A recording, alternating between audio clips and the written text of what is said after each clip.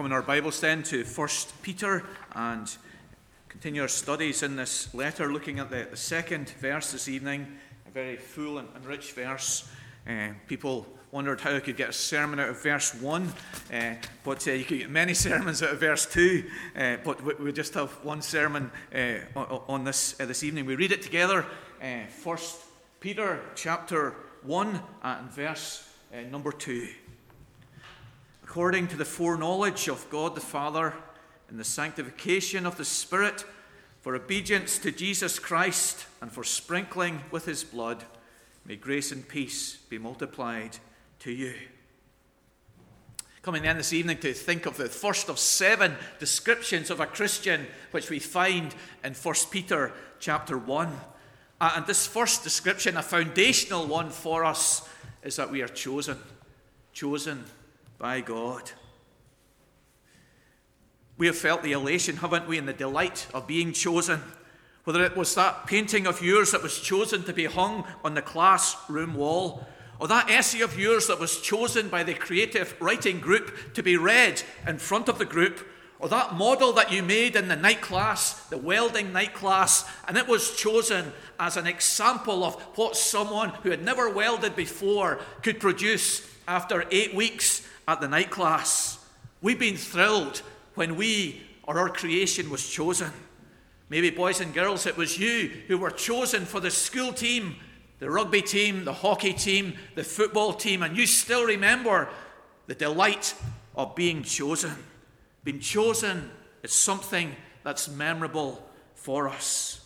We want to grasp and to experience the thrill of being chosen by God as described in this second verse.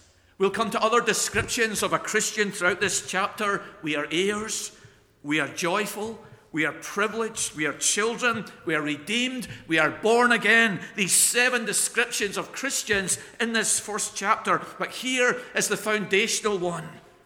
We are chosen by God. Verse 1, we are elect.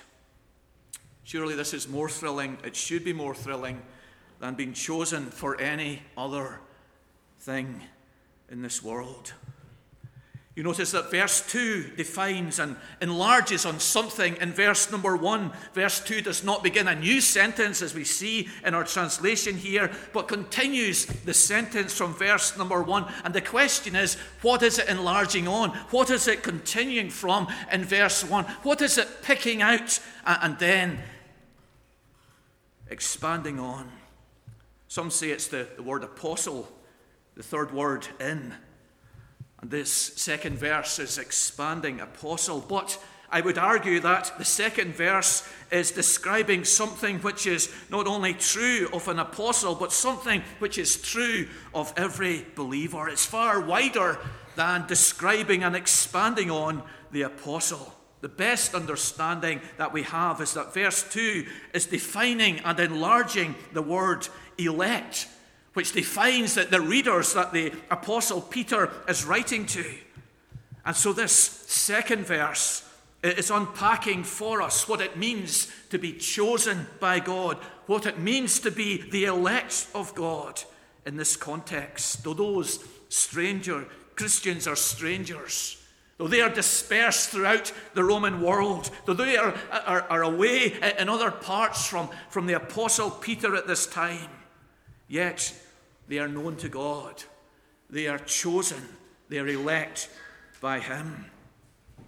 Many questions were asked around the appointment of James Cleverly to the position of Home Secretary in November 23. Why was he chosen? What lay behind his appointment and selection? What will his role be?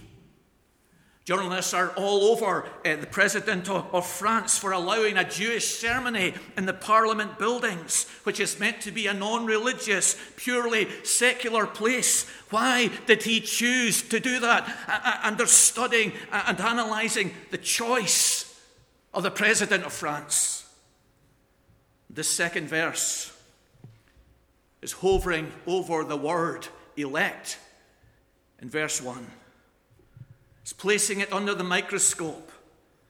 It's pulling it out of the statement in the first verse And it's expanding it and exploring it and delving into it. This description in verse number 2 is explaining and unpacking for us God's choice of his people. 3 prepositions are used in this second verse, as you can see. According to, in, and for. And each of these prepositions relates to one of the 3 persons in the Godhead. The Christian is chosen, and chosen in relation to the triune God. Let that thrill us this evening. Let us think first of all of the origin of God's choice, of the outworking of God's choice in the work of the Spirit, and the object of God's choice in relation to the work of the Lord Jesus Christ. Think of the origin of God's choice. The first expression in this second verse relates to God the Father, the first person in the Holy Trinity. According, elect, chosen, that is. We're carrying that word over from verse 1. Chosen, elect, according to the foreknowledge of God the Father. The phrase asserts that the foreknowledge of God the Father was the cause, the origin of the choosing of all the people who will be saved. Foreknowledge, of course, is a quality unique to God. We do not possess that quality. We have knowledge, but not foreknowledge. We're familiar with the common division of the attributes of God, and we're learning about this in our Bible class into communicable and incommunicable attributes. This aspect of God's foreknowledge belongs to his incommunicable attributes. Humans never have and never will have foreknowledge. Our brain, our soul, our mind, it's not big enough, not powerful enough for that knowledge. Our knowledge is limited to the past and to the present. And even that past and present knowledge of ours is very small. For example, we don't know all that's happening in Ukraine now, or all that's happening in Gaza at this present time. All the strategies, all the hardship, all the terrorist plots and schemes. We don't even know all that's going on in our town this evening. We have some knowledge of the troubles in the past in Northern Ireland, but nowhere near a full knowledge of all that happened, of all who suffered. We know today something about North Korea, but not a lot about that country. We have some knowledge of the past, we have some knowledge of the present, but we have no certain knowledge about the future of our church, congregation, community, or country. We do not possess foreknowledge. If we consider an aspect of foreknowledge, the very poor brother of foreknowledge, premonition, we realize how limited our knowledge of the future is. How often we are convinced that something was going to happen, but we're absolutely wrong. I was sure it was going to rain today, you say. I thought I'd failed that exam, you say. I was convinced she was interested in me, you say. All right, Sam. Okay. Our premonition, our sixth sense, our gut feeling has often been wrong. We do not have foreknowledge. But God does. And here it is, right here in verse 2. He knows all that's going to happen and all that's going to happen in our life, in our family, to our children. He knows it all before it will ever happen, with detail, with certainty. One of the big debates about the Old Testament is the date of the books, and you might say, oh, that's just a scholarly debate for people who live in ivory towers, but it's not. The nub of that issue is, does God have foreknowledge or not? If we date Isaiah away in the 300 BC, that means that the events that he's prophesied about the exile and the return have all happened by then. That's history he's describing. But if we date it in 700 BC, where it should be dated, all those events are in the future. Even the name of Cyrus, the Persian king, who would issue the decree for the people to return. Those Old Testament prophecies spell out for us and illustrate to us that the God in whose presence we sit tonight, the God whom we love, the God who's our heavenly Father here, has foreknowledge. He knows what will happen to Gaza and in Gaza this week. He knows what will happen in Ukraine this winter. He knows what will happen to the interest rates, how long they'll stay high, to the Bitcoin sitting at £35,000 today. And in the next elections, all of us think we know what will happen in the next elections. There's going to be a Labour landslide victory. And possibly there will be. But he knows all the details. Every MP that will be elected. What Rishi Sunak will then do. He knows all. Because he has purposed all from all eternity. Those of us who wrestle with the book of Revelation, remember the easier to understand chapters at the beginning, chapters 1 to 5, before it gets complex and filled with pictures that we struggle to know how to interpret. But in chapters 4 and 5 of Revelation, we have this wonderful graphic description of God on the throne, and in his book, in his hand, there is a book. And no creature can take that book or open that book. What a picture it is. And the prophet John is crying because he wants to know this mystery. And the angels cannot take it. And any creature cannot take it. The glorified saints in heaven cannot take this and open this book. But one takes it and opens it. The Lord Jesus, the Lion, the Lamb, the tribe of Judah. And he opens the book. Revelation's about the book being opened. God's purpose for the world been unfolded, because our God has infinite, precise, eternal foreknowledge. He knew about the earthquake in the Highlands of Scotland that's happened recently, the tornado in County Leitrim that's happened this weekend, the details of the events in every life of the 80 million in the United Kingdom and the 8 billion in the world. We don't have a big enough brain to grasp all of this. But God, in his infinite wisdom and knowledge, has foreknowledge. He has foreknowledge of us. His knowledge is not an educated guess like the Bitcoin predictions or the weather forecasters, but a perfect foreknowledge, because he has planned every detail of our future. In that plan, he's determined the existence of many and multitudes of human beings, and from all of those human beings, he has chosen many to be saved. He knows everyone who will exist, but he has chosen some, many, to salvation. The readers of this first letter, the Apostle Peter says, were among those chosen. If you're a Christian tonight, just think about it. He has chosen you according to his foreknowledge. Not because of your beauty, not because of your genius, not because of your piety, but because of his sovereign love. A museum is opened in India. It houses the remains of American planes which crashed in the Himalayas in India in the Second World War. And it's thought that up to 600 American planes crashed into the mountains of the Himalayas, with the loss of 1,500 lives. And teams from America and India from 2009 have been searching the mountains and the jungle regions around there, looking for those planes and the remains of the people who were on them. Until now, they had very little knowledge of what had happened.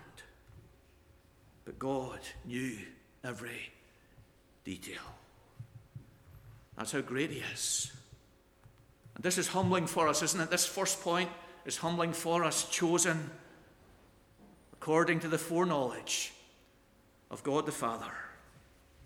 Some ridicule and caricature this attribute of God.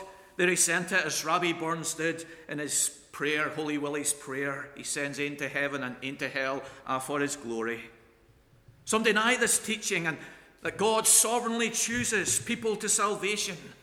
They argue that God foresaw who would believe and he chose them. There's David Sutherland, for example, born into a Christian home. He'll attend church morning and evening. He'll go to the prayer meeting. He'll hear the gospel at family worship. He will believe the gospel, and so God will choose him. But we reject that view of the foreknowledge of God because we are dead in sin. It's like thinking and imagining a flower can fly, a bird can play the piano, a cat can serve you an ice cream cone. All whom God foresaw, all mankind, us included, were incapable of saving ourselves or believing in Jesus. There was nothing good in us which merited or deserved his choice or election. But in pure grace, he chose a people.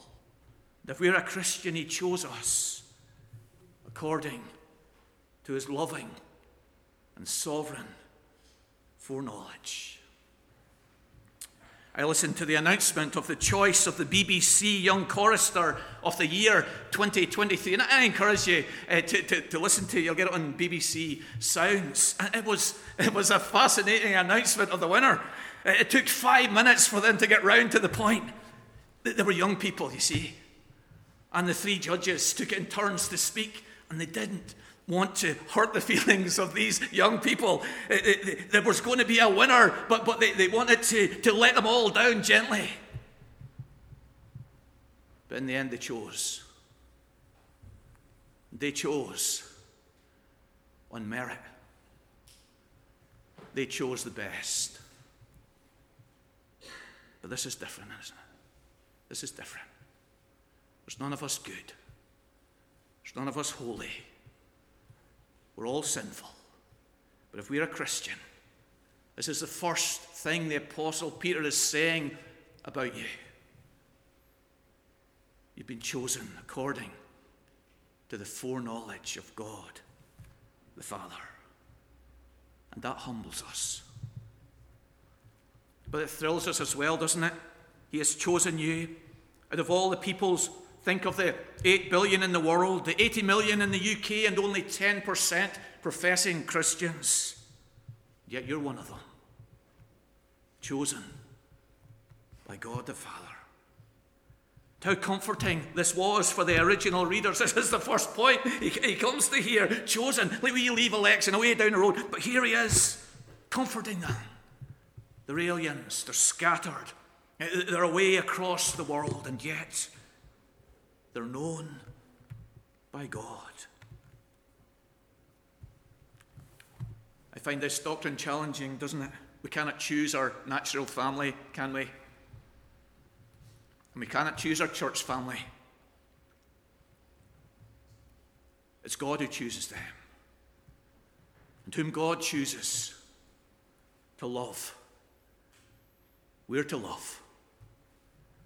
And everyone here in Newton Ards, called by God, chosen by God, changed by God, God has selected them from all eternity. He's set his love on them. And you and I are to set our love on them too. Firstly, then, the origin of God's choice. Secondly, the outworking of God's choice. This is the second phrase in this second verse, in the sanctification of the Spirit. There's a Latin term which you might know, you might not know, but it's an important term that helps us to understand just the context, the theological context of this second phrase. The Latin term is the Ordo Salutis, that is, the order of salvation, and it refers to the working out of this choice of God to salvation in our lives. Why it's relevant is because what is this sanctification referring to?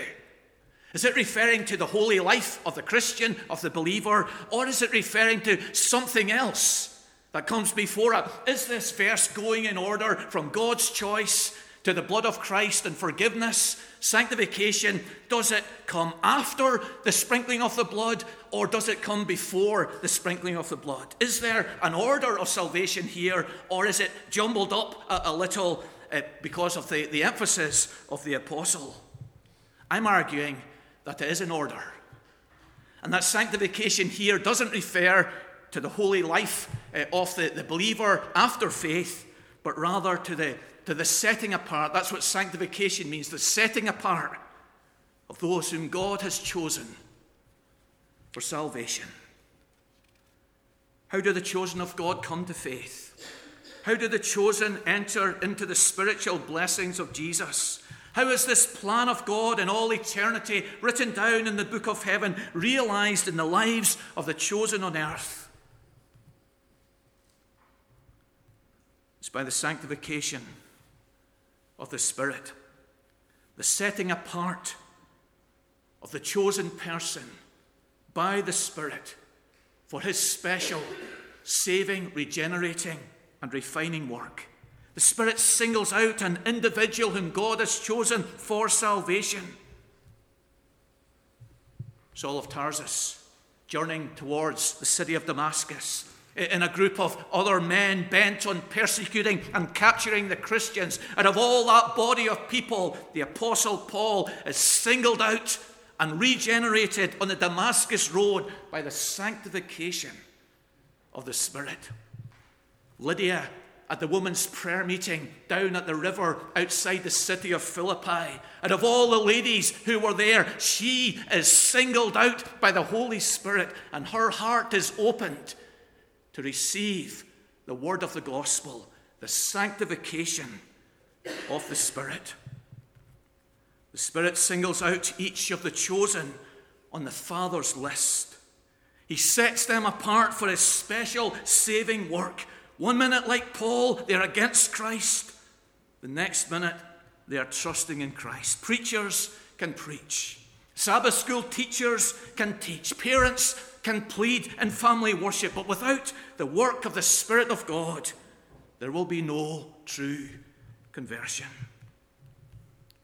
Hudson Taylor's name is famous, and we love his story, and we know it well, and rightly so. But his grandfather, James Taylor, isn't that well known. In 1776, in an Anglican church in Barnsley, James Taylor, Hudson Taylor's grandfather, was a stonemason. He was to marry Betty Johnson. The wedding bells were ringing. The congregation was assembled. Betty Johnson, the bride, she'd arrived. But James Taylor was nowhere to be seen. What had happened to him? Well, he was carrying some bundles of corn in from the field that morning. The part of God's word, Joshua 24:15, had gripped his mind. As for me and my house, we will serve the Lord. He didn't know where he'd heard the words, possibly from John Wesley, but a sense of sin and judgment came over him. Here he was, about to be married, about to set up home, but he and his new wife, like Joshua, were they going to serve the Lord, or was he going to serve himself? He got down on his knees in the barn. He gave his life to Christ. This is the sanctification of the Spirit here.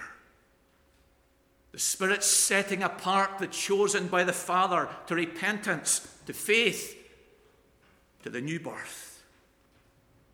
If you're a Christian, let us pray for the work of the Spirit in the hearts of unbelievers, in your family, in your community, in your workplace, maybe someone that you're friends with.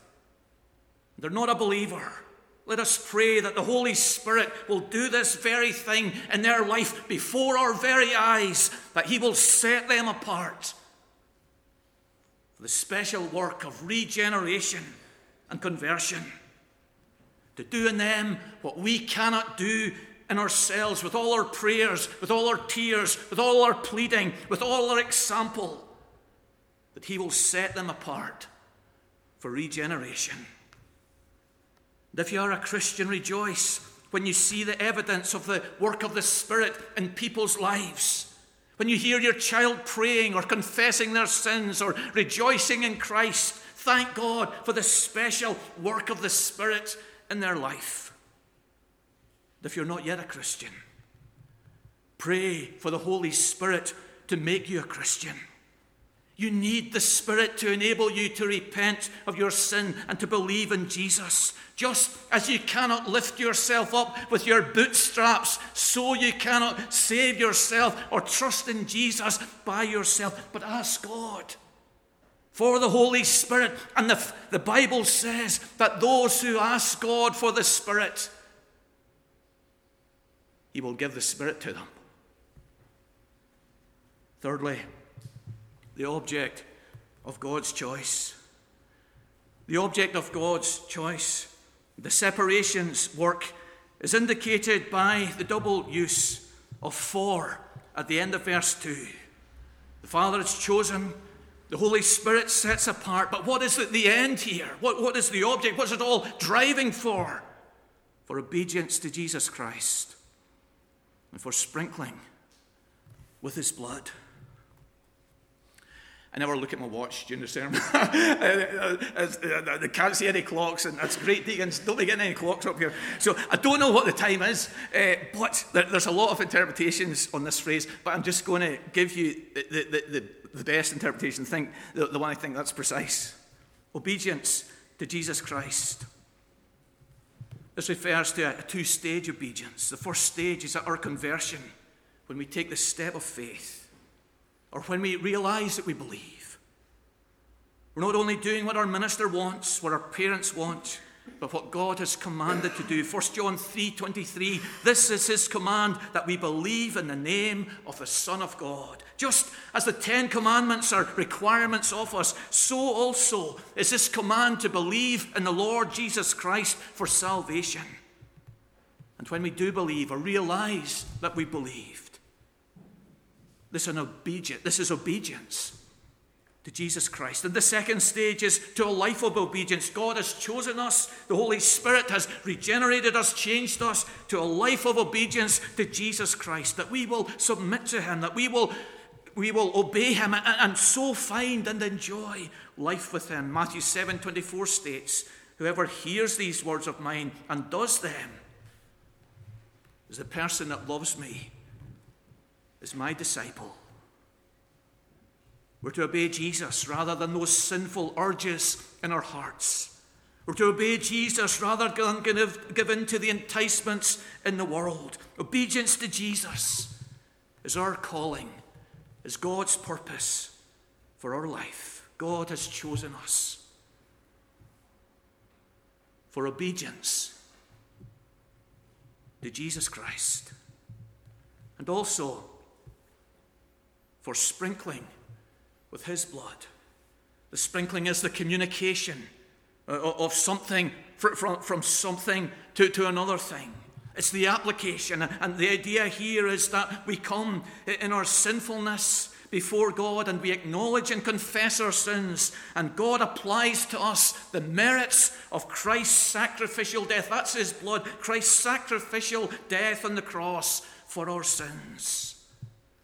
God has chosen us to forgiveness of all of our sins, of cleansing by the sacrificial death of Jesus in our place, appeasing the wrath of God against our sins. This is the end of God's choice of the Spirit's separation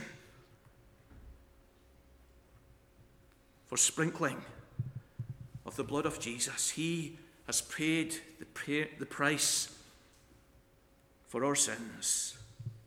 That blood will not be sprinkled on all, but on those chosen by God. We go to North Africa, to Mount Sinai. The time is 1300 BC. We find the Jews delivered from slavery. The chapter that we read in Exodus number 19, they were chosen by God, the chosen people. At Sinai, they said all that God has said we will do. And they were sprinkled by blood in the 24th chapter of Exodus 24. Chosen, obedient, sprinkled. Here's the apostle applying those Old Testament experiences of the Jewish people to the church in the New Testament. We are now the chosen, the obedient, the sprinkled people of God. The evidence that our hearts are changed is that our life is changed. Where our life is changed, there's evidence that our heart is changed, that the Holy Spirit has done that work within our hearts for obedience to Jesus Christ. We're not perfect. We sin, we fail, we misspeak. But we don't want to be perfect. We want to obey our Lord. We desire to follow him. And for the sprinkling of Jesus' blood. One of the biggest causes of depression in our society, in our time, is guilt. A parent who's parented badly feels guilt over their son who becomes addicted to drugs and dies early. A gambler who empties the savings account, destroys his marriage. A young woman texting while driving runs over a pedestrian. Guilt of sin and wrong before God and man is destroying the lives of millions. The fundamental answer for all of us is the blood of Jesus. Such is the value and the worth of the blood of Jesus that it can forgive every sin of ours, however big. Can we learn from Samuel? Not Samuel in the Old Testament, but Samuel Rutherford from Anwoth, an outstandingly gifted minister in the 17th century. The last word on his lips every night was Jesus. Jesus, whose blood covers all our sin. This then is the first description of what a Christian is. Chosen. Chosen by God the Father through the work of the Spirit to the sprinkling of Jesus' blood.